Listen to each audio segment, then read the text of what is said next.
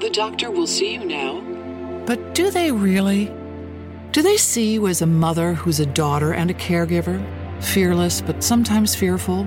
A health nut with a French fry habit? An O-positive geologist named Patty, who's here today for a melanoma exam. At Kaiser Permanente, we believe the only way to care for all of you is by seeing all that is you. Kaiser Permanente, for all that is you. Learn more at kp.org. Drew and Jonathan Scott here to tell you that American Family Insurance wants to protect your dreams. So whether you're at home singing in the shower, every note, or prefer singing your heart out in the car like Drew, cruising, you can save up to 23% when you bundle your home and auto insurance with American Family Insurance. Get a quote or find an agent at amfam.com. Insure carefully, dream fearlessly. Visit amfam.com to learn how discounts may apply to you. American Family Mutual Insurance Company, SI, and its operating company, 6000 American Parkway, Madison, Wisconsin.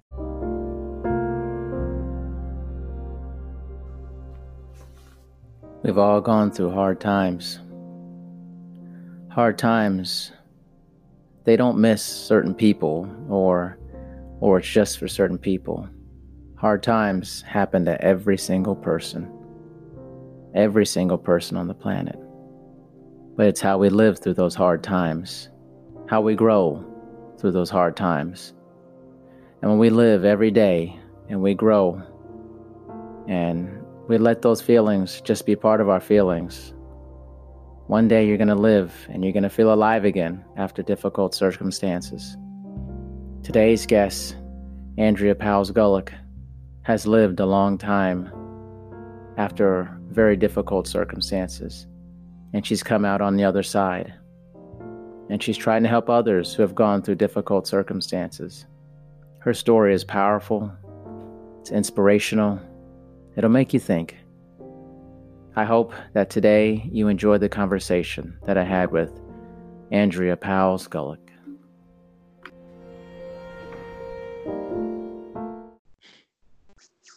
Andrea.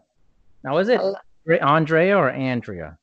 Andrea, I got it first the right time. Got it right the first time. I'm right. Got it. Boom. I love it. How are you today? I'm fabulous. Thank you. Yep. You look great, by the way. You're looking awesome. Oh, thank you. It's 8:00 in the morning, so nice and fresh. You come on here, you get compliments the first time you show up. I know. I'll slip you 50 for that later. Well, thank you for being on. And I think we had a conversation a while back, just kind of before this. And I thought it was very pleasant. I really enjoyed speaking with you. Yeah, it was great. It was just before Christmas. So it was before Christmas, wasn't it? Yeah. How was your Christmas time? How was everything? Yeah, it was really good. It was quite different. It was the first year that we weren't around our family because we've relocated 19 hours away from all of our family and friends. So it was pretty cruisy and quiet. So, but yeah, sort of focus on the gratitude for just our little quaint family. So it was good. Nice. It was really good. And you? And me, it was great. We were in Iceland for a little bit of time to just enjoy kind of the darkness and the feeling, the mysterious nature of that country, which we're huge fans of that country, and spent some time with family members and the East Coast of the United States, and just enjoyed just the holiday season, True white Christmas. Yeah. Oh, yeah. It was cold in Iceland, too. It was like 18 degrees Fahrenheit. It was freezing. I have no idea what that would be in Celsius. So I don't either. It's really cold. I'm American and I don't convert anything. All right. I just know it sounds pretty cold. Yeah, it's pretty cold. Like you see Americans, like we don't convert. We don't do anything. We don't do metric system. We don't convert temperature. We're like, no, it's 18 degrees Fahrenheit. Like, if you want to know your stuff, then you convert it. You know what? You Google it and you figure it out then, okay? I ain't converting to your system, all right? It's terrible. We're terrible. I think really cold is kind of worldwide, though. Everybody understands really cold. I understand really cold. So you're in Australia, correct? That's right, yeah. I mean, a giveaway, sound like the sound of your voice, right? Sound like a Skippy. Skippy? What's that mean? What is it? Oh, so that's slang for, country kind of like Skippy the bush kangaroo. Like it's kind of like Oh, country. Yeah. So okay. we get called skips, like from other nationalities, So I yeah. see. And then you say like numbers like 19, like I don't know, it's like it hangs the 9 or something. I don't know. It kind of hangs How when do you you say it. say 19? 19. 19. At least when I'm not New Zealander and say six as sex. Sex. No, really? They say sex. Wait, 6 is sex? Yep, pretty much. Their Why? accent really twangs the set. They got that kind of drawl with it. So sex. Wow. Which is I've been I've been watching a Netflix series called Dairy Girls, and it's about these high school girls, and they get them all these blunders, but they're Irish, and I could barely understand them when they yeah. talk, honest. And they're speaking English too. It's crazy, isn't it? Yeah, totally. There's definitely and the pace of which people speak too. It's kind of like, yeah. And then you chuck in all the slang. Like Aussies are great for getting things out the quickest way possible and just cutting down, shortening it, and Sounds things lazy. All right. yeah, oh, totally. And where we are, because we're now coastal, so where we live in Australia, it's up in Queensland, so the northern parts, so it's warm all the time, most of the time. But it's like we live by the beach, and it's a really different time thing. Things just get done when they get done, sort of thing. Yes. Yeah. Sounds like Margaritaville to me. A little bit there. Pretty cool. It's pretty cool. We live 3 blocks from the local bar, so we just ride our bikes down there on a Friday Wow. afternoon. Geez, sounds like my type of place. Wow. Yeah. Did you know you were coming on this? See, I pulled one over on you. You thought you were coming on here to talk about some serious stuff. Just gonna talk about Australia. That's yeah. I'm good. I'm kind of I'm the chick that will talk about anything as long as it's not sort of just sitting on the surface, and it's about kind of Oh no. Superficial is kind of cool, but I like the things that go that little bit deeper. So I'll talk about anything. Really. No, we're gonna get deep here. I just like, I'm having just such a good time doing this podcast. I hope that comes through to people when they listen to it. Like I get on with people I barely know, and we just have a good time. We just kind of chat, we laugh, a lot of laughter. Laughter is so important, I think, in life. It's totally perfect medication, really, is the ability to be able to laugh and just relax in life, even when things might be not coming together. If you can get to the point of being able to smile and laugh at the other end, then I think that's a perfect cure, really. Well, you just did a perfect setup for moving to the next part, which is about your incredibly amazing story of overcoming some pretty dire situations from what I remember. Some difficult times. I could be hacking this up completely, but totally. And I would love for you to talk about it.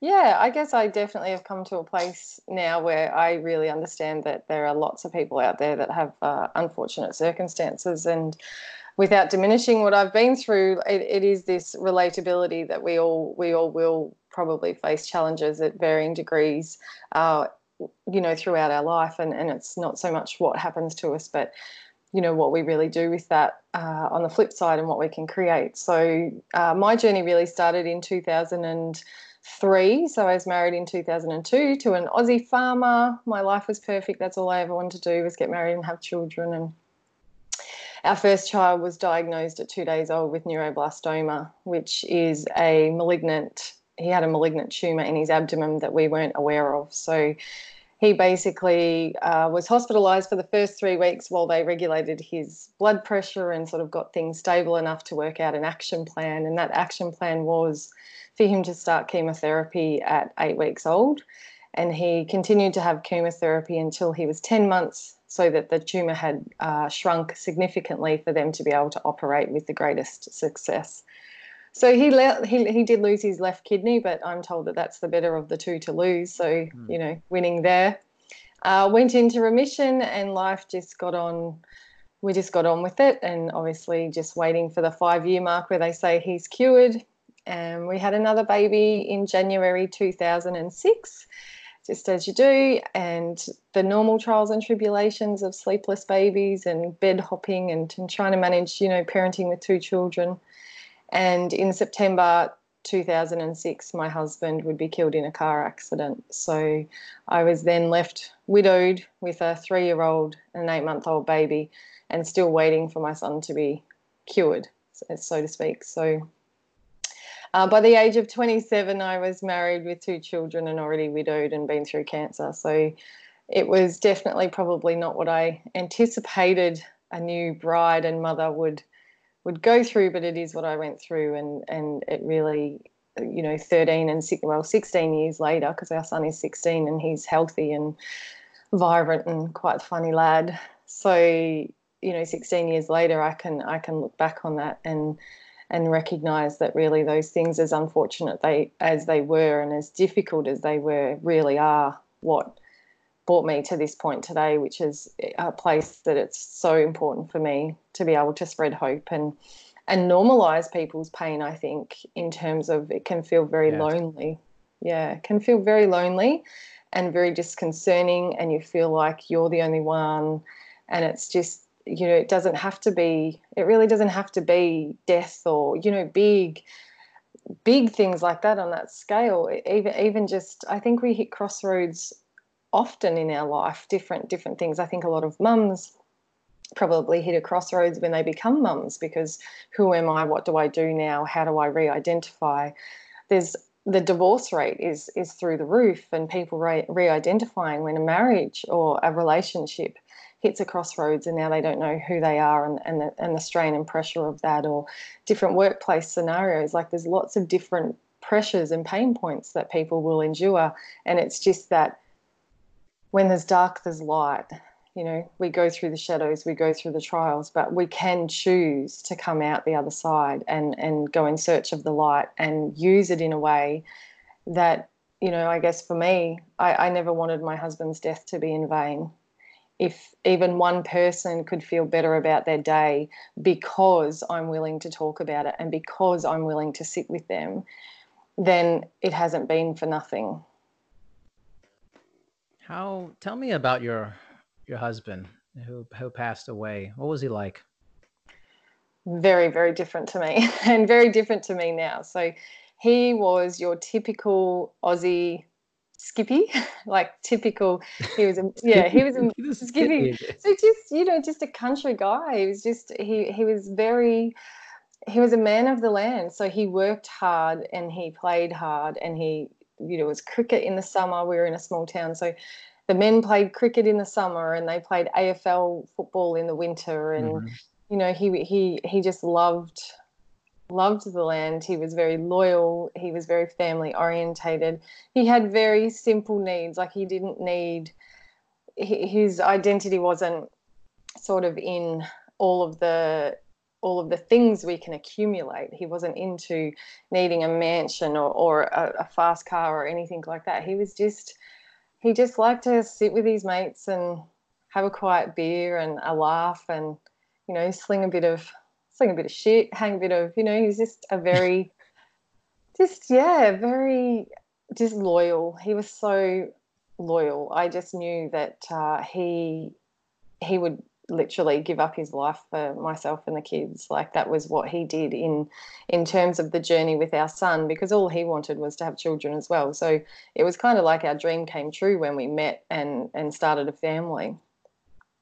And while I was the emotional woman who would cry before we had to go back to the hospital for him to start treatment because of how sick he would become, he would be the rock. He would be, we just have to get this done. We do this, he gets better, and when he's home forever, we'll be glad that we did this. We just got to get, his saying was, why worry about what you can't change? And that was his mantra. Wow. And I'm not sure I realised how important that was going to be for me to truly understand and embody that one quote until after he was gone. But that was, even in, relationship difficulties, you can have like family or friends that irritate you and you get into the drama of it. And he would just say, why worry about what you can't change? Very wise words, honestly. Now, do you ever talk to people about, and maybe you don't, I don't want to tread on something that you're uncomfortable speaking about, but do you ever talk about the day that it happened, that he passed away? I have done with people that I'm close with. I guess there's the lead up of finding out. I guess because it was my dad who actually told me, because I wasn't at our house. So I lived on the farm. We lived on the farm with my in-laws. So I wasn't at my house because our power was off. So I was at my in-laws, which is right in the middle of the farm, and I had my 2 children and I had my sister's 2 children. So the police didn't know really how to find me. And my husband was actually on the way to our neighbour's son's funeral when this occurred. Wow. So you can imagine a community of, maybe, like a small community, very small community. At the town that was close by was only 4,000 people. So everybody knew everybody. So the news actually spread like wildfire through that. So our families actually found out before it was sort of announced, or before the police had time to actually come and tell me. How did you work through that? From the news all the way to where you're at now? Obviously, you're remarried now, right? From what I you am told me. remarried. But how did you initially start working through that? How did I initially? I think the initial eye of the storm is very much just automatic pilot. Like it's just a survival mechanism. I don't think there's a great deal of conscious choice that goes into recovery or grief in the initial stages. It is literally your body just takes over. So I didn't eat until the funeral. I made a pact with myself that I wouldn't eat until after the funeral, just because it gave me something to focus on. Food's always been a bit of a vice for me like that. But, really it was just doing the best job of putting one foot in front of the other. But I never knew what that one foot was meant to be. So after a period of time, and I don't really know how I got there, amazing support. My in-law family are well rehearsed in dealing with trauma and dealing with unforeseen circumstances. So I literally had my training wheels on and just lent on them quite a lot.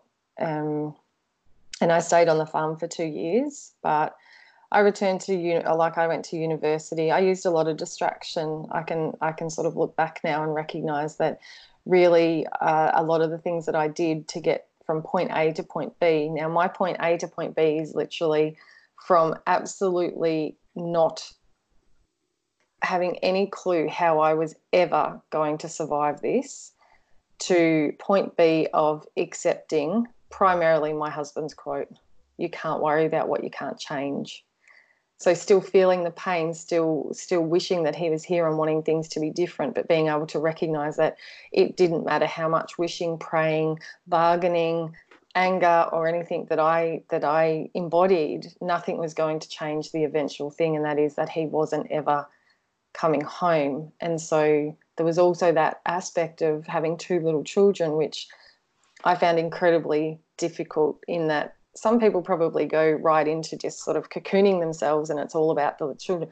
I felt very overwhelmed with the responsibility, exceptionally overwhelmed. My husband was the literal logical, if he said this is what we should do, then I followed his lead, because I was the flaky, emotional kind of, Right. So he was just my rock, and he was just, I came from a family that I would say were very drama-ish, a bit, we worry about everything, whereas he was a very grounded, rock-solid man. So I lent on his stability, and then it was gone. And so, but I did come to a day where I decided that really my children could have no dad and a basket case mum, or no dad and a woman that got on with it and put practical steps in place to support her family. So I went to uni, became a teacher, sort of set up for our future in those ways, made the decision 2 years later that living on the farm was actually not the place that I needed to be to regain my control over life. I felt very overwhelmed being out there. There was a lot of traveling and uni and things. So it just made proactive steps about what I saw for my future, even though it looked very different to what my past and what my intended future had been. So, and medication. I ended up with depression. So medication for 12 months just to stabilize, because the choices that I needed to make were probably what really ramped up my emotional instability, because for me, the weight of making decisions that felt right for me, I knew had an adverse effect for other people. And it was that really, and there was no pressure. There was nothing that came from anybody. It was just the pressure I put on myself to try to do everything right by everybody. And yet I was slowly suffocating in a world that didn't feel right anymore. So how many years passed before, I mean, I don't know if this is the right question, but like, when did you start feeling like I'm coming out of this a little bit? I'm starting to, gain my stride. I feel like not moving on, but like, hey, this happened. I could start kind of a different life, but still remember him in a way that will honor this person. Yeah. I can, without a shadow of a doubt, say the two-year mark was an extremely defining moment for me. And the reason it was defining is because that is absolutely the lowest point that I got to, in terms of that I had this inner feeling. And for me, this is what I feel mental health, a lot of mental health stems from, is that I'd known for a long time that there was a different path for me, that I knew that I wasn't going to stay out on the farm and be a farmer, because I wanted to marry a farmer. I didn't want to be a farmer. I wanted to marry a farmer. Right. So that internal turmoil of knowing that my path, I could feel it was different, but wanting to stay loyal to what I felt like I should be doing. And it got to the point of breaking point at 2 years, where I absolutely just felt like didn't necessarily, and I do talk about this a lot, I didn't necessarily want to die. I don't feel like I was suicidal, but I absolutely had no clue how to live the life I was in, because the pain was just so, and the turmoil and the literal mind juggle was just excruciating from the minute I woke up to the minute I went to sleep, regardless of what people saw on the outside and how much it looked like I had it together and how much it looked like I was getting on with the job. Internally, I had not one piece of the puzzle really that felt like this is right and I'm okay. So at that mark, that's when I went to the doctor and was diagnosed with a form of depression, started medication, and that literally cleared my fog. So that literally allowed that washing machine of thoughts in my mind to just settle, so that I could make distinct and confident decisions for my path forward. And that's where I literally went, I have to move into town. I need to do these things. This is what I need to do. I understand that maybe people won't agree, but this is what I need to do, because I literally felt like I was fighting for my survival at that point. And that's what changed everything. Once I made that first initial step of saying, okay, I have to re-identify, and I am no longer who I was, and I need to keep honouring who I am while honouring who my husband was and what he would have wanted for us as well. So it seems interesting of like, I think about the dynamic between the parents who have lost a son, the wife who's lost a husband, the children who've lost a father. How does that dynamic continue to play on, like, throughout the years? Like, obviously I would imagine, I mean, I don't know, you're still connected to your passed away husband's family, because those are their grandchildren in a sense. How does that dynamic work? How does that work for you guys? So basically we have 3 families. So because I'm remarried. Yeah. So while we lived there, we've obviously just really changed the structure up in the last 2 years, because we left and we travelled and we've now relocated. But I'm exceptionally fortunate in the fact that, as I said, my in-law family have been through quite a bit of their own trauma. So they've been in circumstances where there's similar things with death and having to, re-identify and make their own choices about moving forward. Right. So the understanding of them, so the three main players, so my in-laws in particular, really, myself, and then my second husband. And it's the combination of the three that are willing to actually move through life and move forward with the understanding of this is what it is for me, well, this is what it is for you. So if I had a second husband that came in that literally just went, you know what, that's your past, right? Draw a line in the sand, whereas my second husband, like it would not be what it is without his presence and patience and ability to honor that he came into a situation where there was somebody else really in the relationship. So, it's him being so gracious in his ability to allow us to still have what we have. It's my in-laws' ability to be gracious enough to know that another man was coming into their grandchildren's life, but to hopefully trust that, I was of the personality and the values and all of that I wouldn't choose someone that tried to, enforce authority on these children or take them down a path that wasn't meant for them. That it's all that trust, isn't it? That trust in each other, that we all want what is best. And at the end of the day, what we all want is what's best for my husband's children. Yeah. So when did you feel like it was okay for you to explore another long-term relationship? Distraction was definitely one of my key survival mechanisms. So while I was a part of a women's grief forum and people drank a lot or they did this or they did that to cope, definitely a relationship was one of my coping mechanisms. So I actually had a relationship before I met my husband, and that was around 12 months after. So when did I think it was okay? I probably still at that stage didn't think it was okay, but I knew that I was going crazy and that felt like that would stabilize my, my pain. And it was a distraction really. And so, everybody's timeline's different. I know that there are people that never reconnect, and that's okay. But for me, it was probably, early on in the piece, really. I mean, it's all I think it's just, this is good stuff to hear for someone. That's the beauty of all this, is that your story is unique to you, and somebody else has another story that's unique to them that is equally or even more of a difficult time, and but just like you said earlier, like people like to think they're alone in the situation. And the key phrase was normalize pain. Why haven't we normalized pain? What is it about us that, at least in the past, I feel like that's becoming a better thing. People are willing to talk about their pain and that, hey, this happened to me. What's changed, you think? I think the degree of pain.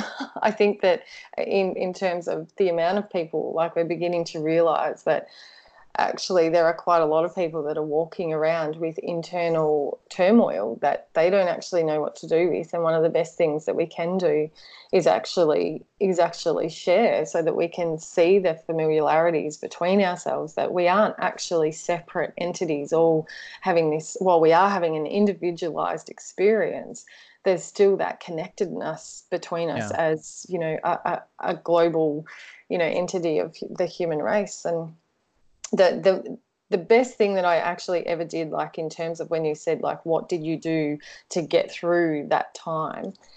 The best thing I ever did was and this is 16 years ago, so I don't even think I was on Facebook at this time, the social media wasn't what it is now, but I knew I had to be able to talk to people that had some idea of what I was going through, and that couldn't be my in-laws, because for me to openly talk about the things, like, I did talk, but I didn't want to keep opening the wound for them. As much as I lent on them, there was still this element of, I can't talk to them about everything that's going on though, because they've got their own stuff and it's not fair. So it's called Ever After Widowed. and it was two women that were a very similar timeline, and it was for mums with young children who had become widows primarily, and they started this internet group forum, and it was in the very infancy of its existence, and that was by far the most normal place that I felt, because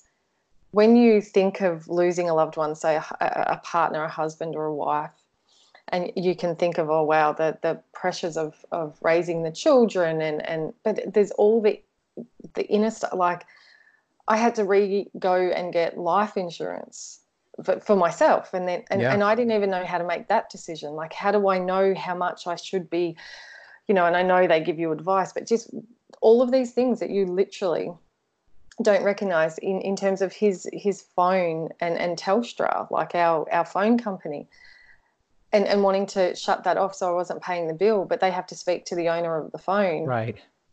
Okay, and you have to go in and you have to cancel cards and stuff, and you have to take the death certificate in, and there's the clothes are still sitting in the cupboard, and when's right and when's wrong? Do I never get rid of them? Do I get rid of them now? When do I stop wearing my wedding ring? Does that mean that I don't think I'm married anymore? Or there's so many elements that literally you cannot fathom that come up, that you feel kind of crazy saying to someone, what does it mean if I take my wedding ring off? It's been 2 years. Do I take it off now? Do I put it on the other hand? Do I wear it on a necklace? Do I get it melted down for my kid?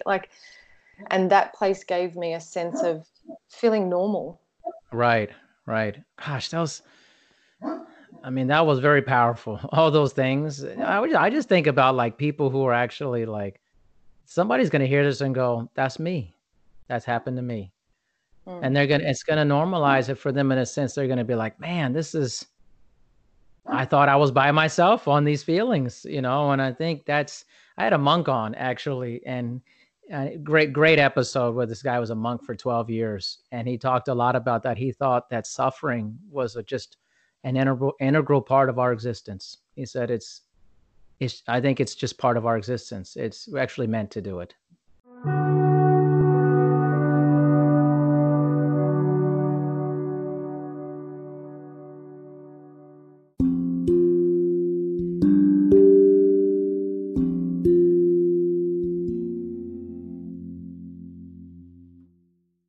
And we absolutely have to, and this is the thing for me, that this journey that I've been on, because obviously I went down quite a spiritual journey after my husband passed away, and this is the thing about pain, is that we are afraid of it. We are afraid of it, and yet we're beginning to understand how important it is.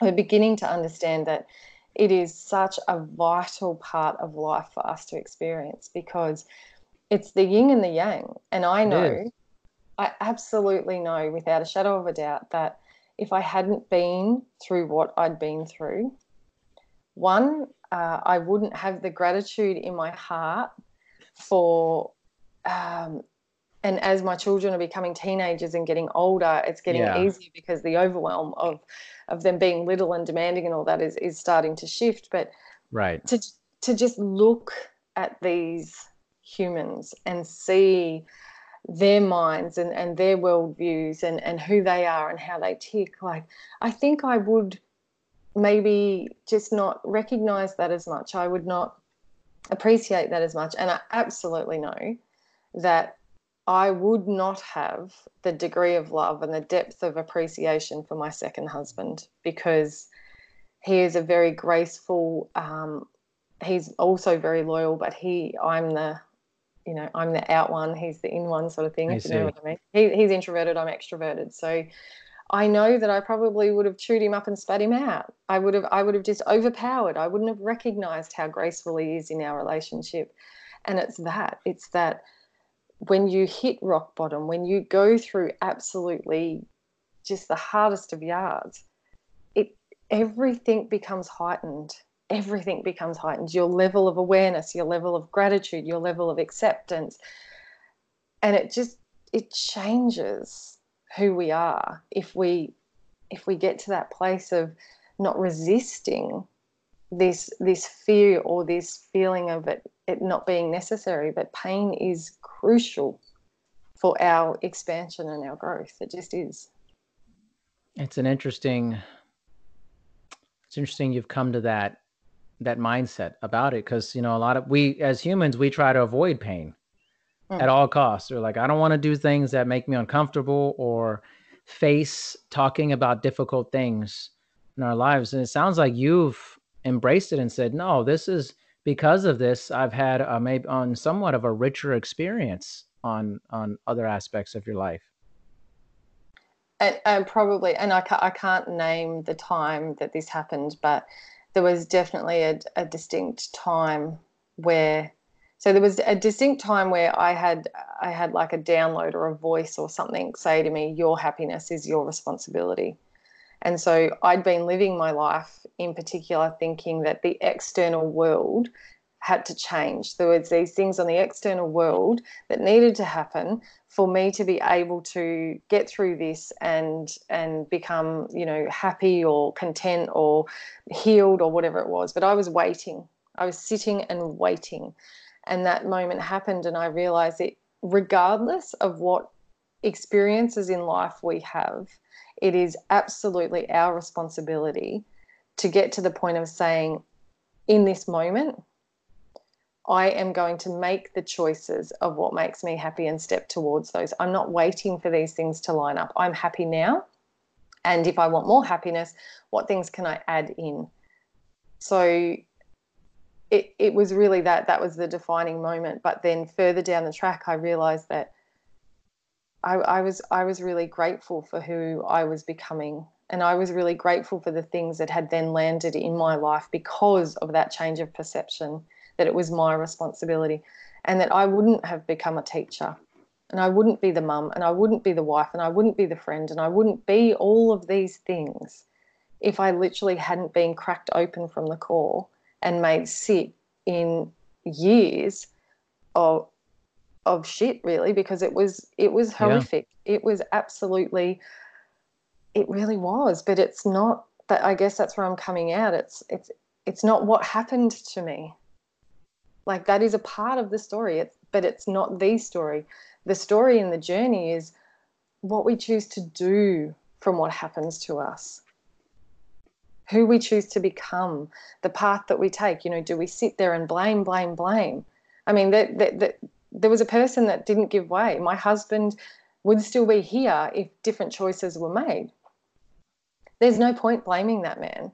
That it's a mistake. They happen, and unfortunately, some are big mistakes and some are not so big mistakes. But there was no point. I never felt any point sitting there with anger in my heart for him because it didn't change the outcome.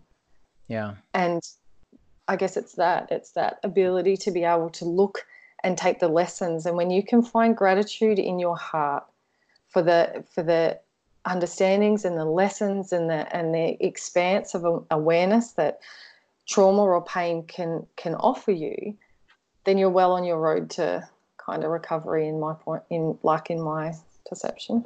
Sounds like your late husband, what he left you was that amazing, you can't worry about what you can't change.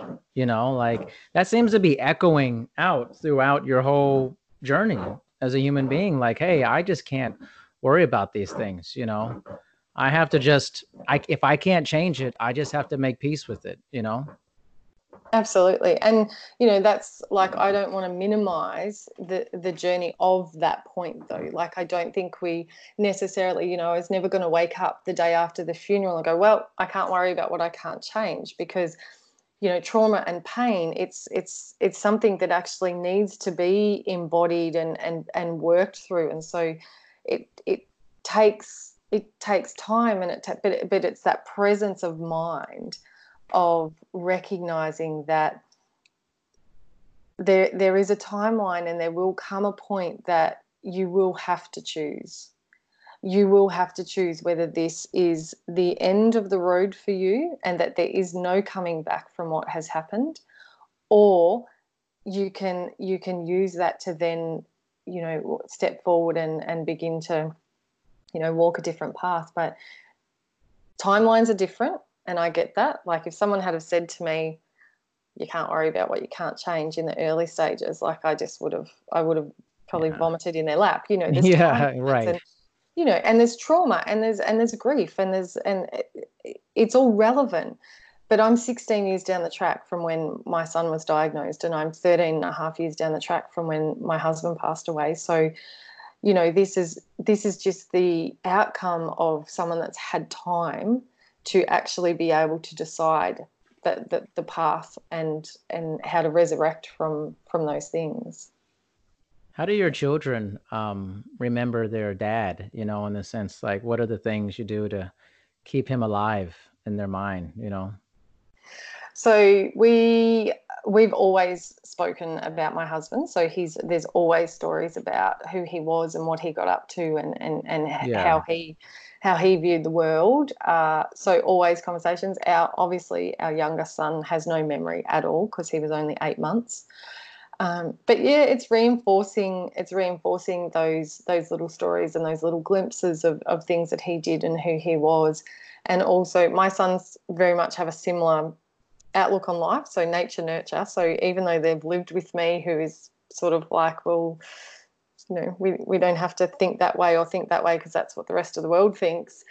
They have very strong opinions and views on politics and things like that are probably not mine, but I think they would definitely have been my husband's. So there's that. Naturally, they just have characteristics and mannerisms like him. So Yeah. there's photos where our second son looks so much like him, and it's reinforcing that, like you play cricket like your dad, or when you kick the football, that, oh my gosh, you look so much like your dad, or when we're on the farm and he did this, and when he was younger he did that. And it's just the ability to be open. There's nothing to be afraid of in terms of remembering and keeping these people alive. I had in our other house, I had a wall full of family photos, and those family photos consist of all of what makes our family our family. I had my first wedding photo, I had my second wedding photo, I had photos with the boys with their dad, I have photos of the boys with their stepdad. Like, it's our family is what it is right now, and it will never change from that. So Sounds beautiful. Honestly, it sounds really amazing. Who are you today? Like, you're talking about the person you've become. How would you describe yourself right now? That's such an interesting question, isn't it? I think I'm someone that always is looking in underneath the surface. I want to know what goes on for people in underneath. And I guess it's because of my journey. I really had to dig into the depths of my soul to really begin to work out who I was and how I would re-identify in moving forward. So I guess I'm someone that really wants people to be able to see all of themselves, whether they're going through pain or whether they don't feel like they're successful, or whatever goes on for them that keeps them awake at night. I really am someone that wants to normalize that and help people to see that you can always step towards what you want when you know what you don't want, I guess. And you only know who you are when you know who you're not. So there's lots of things sort of in society, I guess, and it's a bit away from the grief and trauma, but there is the propensity in society to be and to conform to who we believe we're meant to be. And so without that digging in and going, well, who do I think I am and what am I about, then there is the propensity to just become who other people say that we are.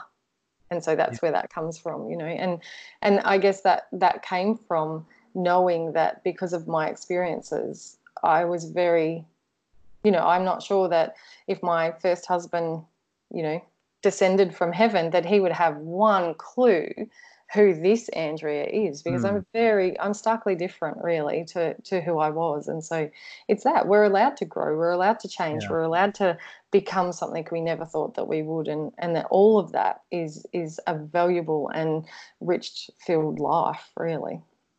What's the biggest difference in who you are now versus who you were then? my ability to understand my thoughts and who I am and what I'm about. I was on automatic pilot before that. I was scared of the dark and didn't realize that was a choice. And I'm not kidding. Like, I had no clue that we could choose our thoughts. I just ran on automatic pilot, and so got very worked up and overwhelmed by things. Whereas now I'm like, okay, what's happening, and what am I making it mean, and how do I, and just that strength of character maybe that I probably didn't have then, and the confidence to accept all of me. I've got some really great attributes and I've got some really dodgy ones, but that's all. That's me. So take me as I am. Whereas prior, it would have always been about, what do they think and how should I do this and all of that sort of, so much energy, so much wasted energy in that. Yeah. Wow. So are you getting out there telling your story a lot more to people, or is that kind of one of your reasons for joining the Spot a Guest site and connecting with people on podcasts and things of that nature?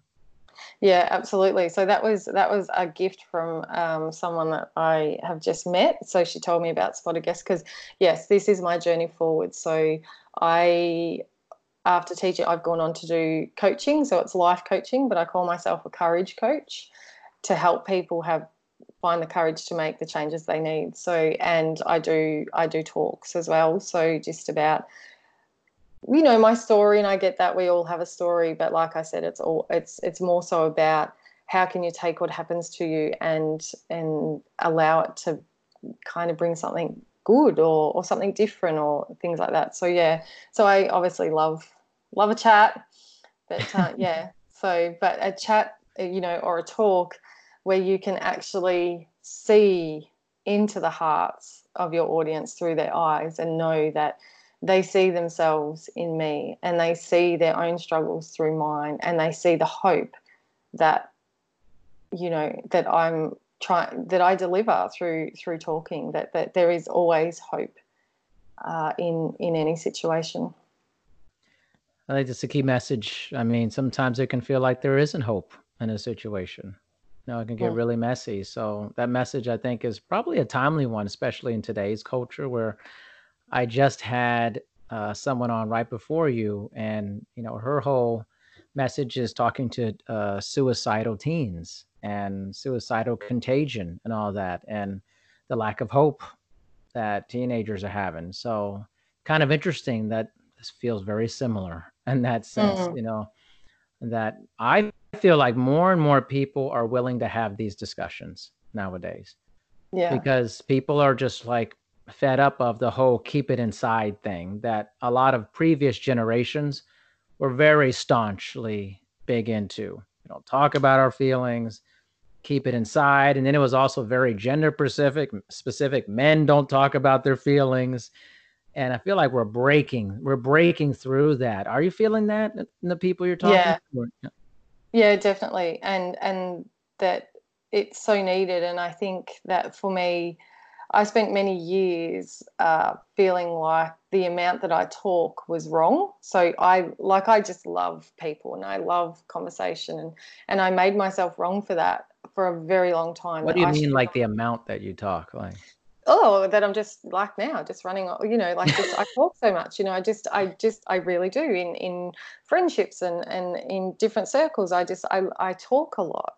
And so there would be the running joke about how much you talk, and I'd run late because I'd talk too much and this and that. And it was a real negative connotation, and that I should actually work on ways to actually stop talking.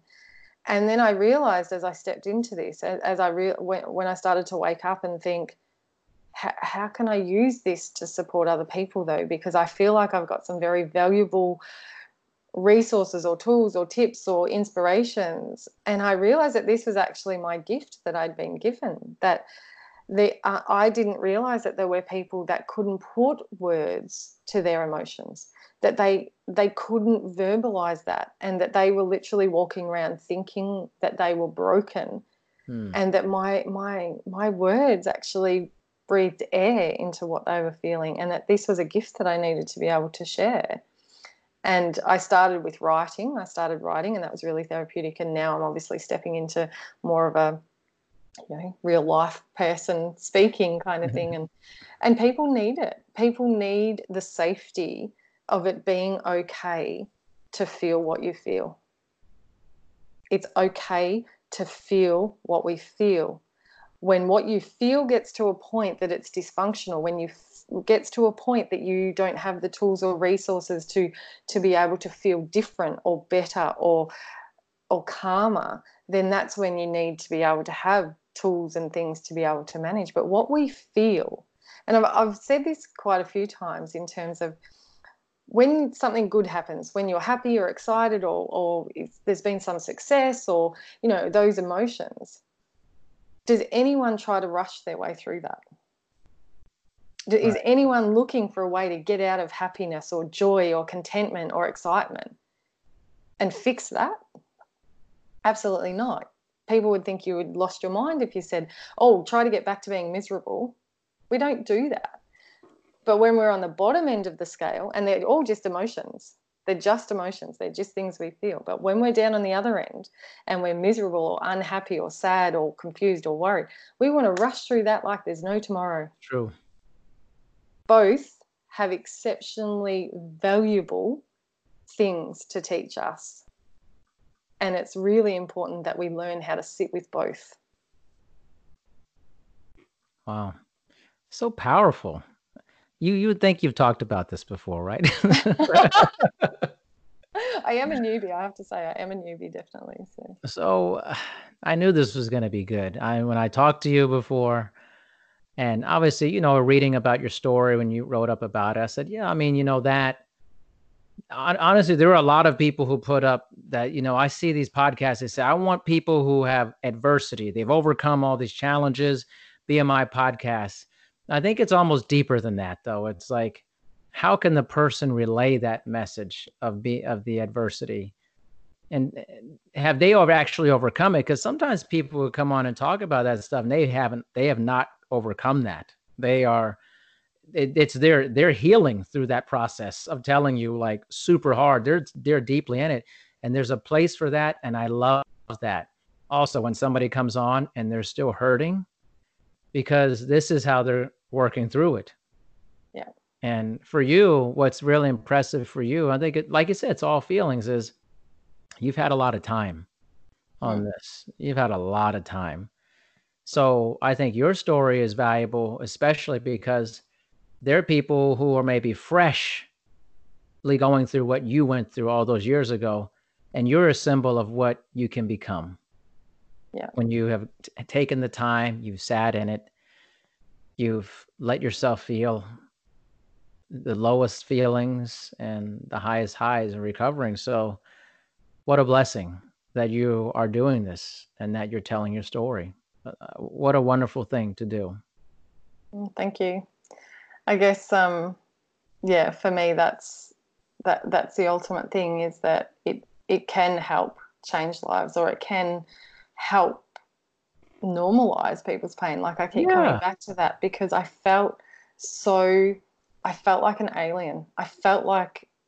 I literally felt so lonely. And you can have a million people around you and still feel lonely. And it's that, I guess, that yes, there's the hope, and yes, we can choose, and yes, we can turn any adversity into, an amazing outcome. But essentially, for the people that are listening right now, that are in the eye of the storm, whether that be trauma or grief or even mental health, because I've been there a couple of times too, in the eye of the storm where you feel like, is this ever going to come to an end, that it's okay. That it's okay to be there. There's nothing wrong with being there. It's just allowing yourself to find the tips or tools or strategies or mechanisms that maybe make tomorrow a little less overwhelming, a little less scary, a little less, is this as good as it gets? That, allow yourself the grace to know that there can be better days on their way, but there's nothing wrong with where you're at right now. Totally true. My wife and I were talking. We often get in very deep conversations about things. So I don't know, I just like it. It's part of my whole thing. And we're talking about death, and there's been some things, deaths happen in the United States. Kobe Bryant died, and it was a very Mm. big death in the sports world. And my wife loves watching this show called The Midwife. She's very big into it. My daughter is too, super into it. And a baby dies on there sometimes, and I said, how do you get through it? And it said, you just have to keep living every day until you feel alive again. And I thought that was so powerful. And just keep living every day until you feel alive again, and you will feel alive again. You will feel happiness, you will laugh again, you will have joy, you will have incredible times and adventures. It's okay that you're not having that right now. Yeah, absolutely. And I mean, that's a very common catch cry that was said to me as well, that, it just takes time. Like, there's this emphasis Yeah. on time. And the thing that I want to come back to with that is that, there is truth in that, because obviously I've had a lot of time, that things do change over time. But the reality is we still have to live in that time. So yes, from point A to point B, but you still have to endure the journey from point A to point B. And I used to get a bit irritated by people that go, oh, it's just in time, it won't feel this. And I'm like, yeah, but nobody's erasing the timeline. I still Right. go through that. I still got to get up every day. And Still feels and like shit today. Yeah. Yeah. totally still feels like shit today. And that's the thing. It's not always going to feel like shit. But I see you, and I I recognize the heaviness and the hardship of living that time. Yeah. Yeah.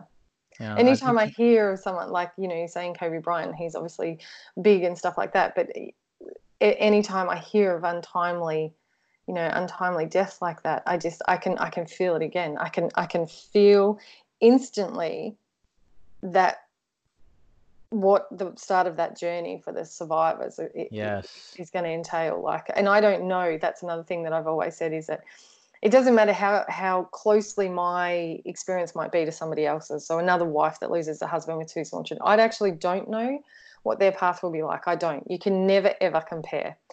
But there's an element of being able to recognize probably some of the stuff, that the overwhelming, the wanting it to be different, the wanting to go back to yesterday, the wanting to, how am I going to get through till tomorrow, that just that envelope of darkness that they will be in for a period of time. And it's kind of that you just, I just want to sit with people and hold their hand and just breathe that hope into them, that I get it, I get you, sort of thing. So How amazing would it be for somebody like yourself, a bunch of people like yourself who were like on this hotline, for people who had just experienced this tremendous loss, and you say, I will come sit with you. I will be with you in this moment. I've been there, like, what a tremendous service that would be. And if that person allowed you to be there for you like that. I know we think of like, oh, our family members and things, and those people should be that. And that's great. But sometimes you need a different point of view. You need a different, voice than your family. And I think like that's that, like, sort of like I was saying before, that was some of the challenging things, was that, the very people that I needed, I knew were going through their own things. And so, my parents were also dealing with seeing me suffering and looking at their grandchildren, and they loved their son-in-law and stuff like that. And then my in-laws, and while, I had amazing support, there was still an element of keeping some of it locked inside, because I just didn't know who I could share it with. And the really important thing to recognize too for me is that I've had experiences with this where people that I've sort of known have gone through tragedy, and so I've been with them, and it's just the recognition of, there's literally just being able to hold space, just being able to normalize what they're going through right now, that there is no right or wrong, there is no you should be doing this or you shouldn't be doing that. Literally, when you have your whole world tipped upside down with something like as traumatic as that, whether it be a child or a partner or, just untimely death and whatnot, there is no formula.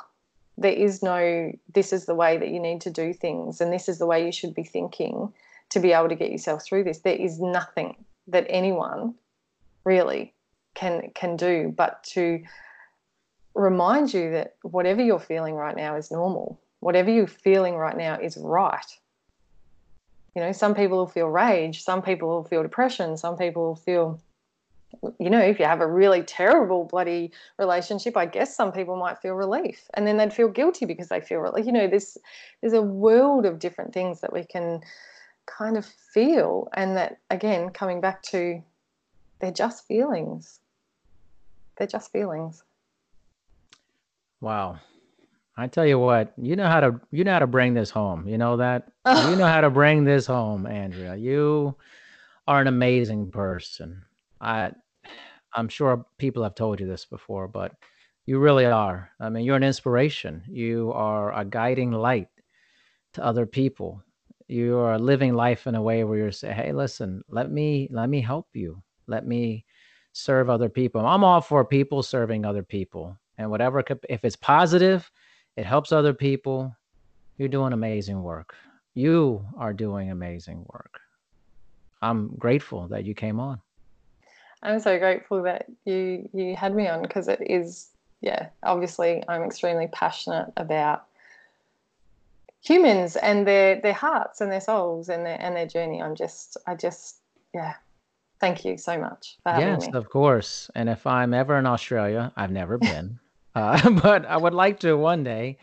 I'm in your area. We're going to ride the bike down to the pub and have a drink. Sounds fabulous. I'll take a selfie next time I'm there, just for some inspiration. I'll send it through to you. Send it to me. I would love that. That'd be awesome. Yeah. Awesome. Andrea, thank you so much. You're wonderful. Thank you for the time. I really appreciate it. It meant a lot to me, and I know it's going to mean a lot to the people who listen. Thank you. And thank you for the work you do, because without you, I wouldn't be here to share a message. So thank you for everything that you're doing too. Yeah. Awesome. Thank you so much. We will be in touch. No worries. Thank you. All right. Have a great Bye. day, night. See you later. Got it.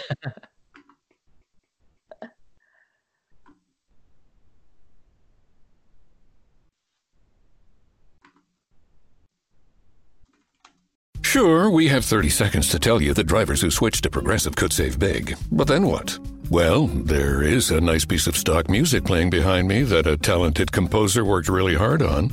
So let's enjoy it.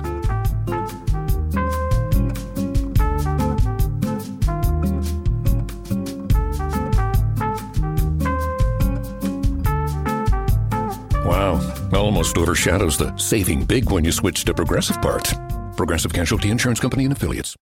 Autumn is in the air. Time for back to school, football games, and pumpkin lattes. Fall is also a great time to buy or sell a car online at Driveway.com. Welcome to Driveway, where you can feel completely in control of your car buying or selling experience. Our nationwide network with tens of thousands of vehicles is unmatched. And when you buy from Driveway, there's no pressure. We offer our best price up front. That's Driveway, a customer-friendly experience that makes buying or selling your car easy. Driveway. Auto done easy.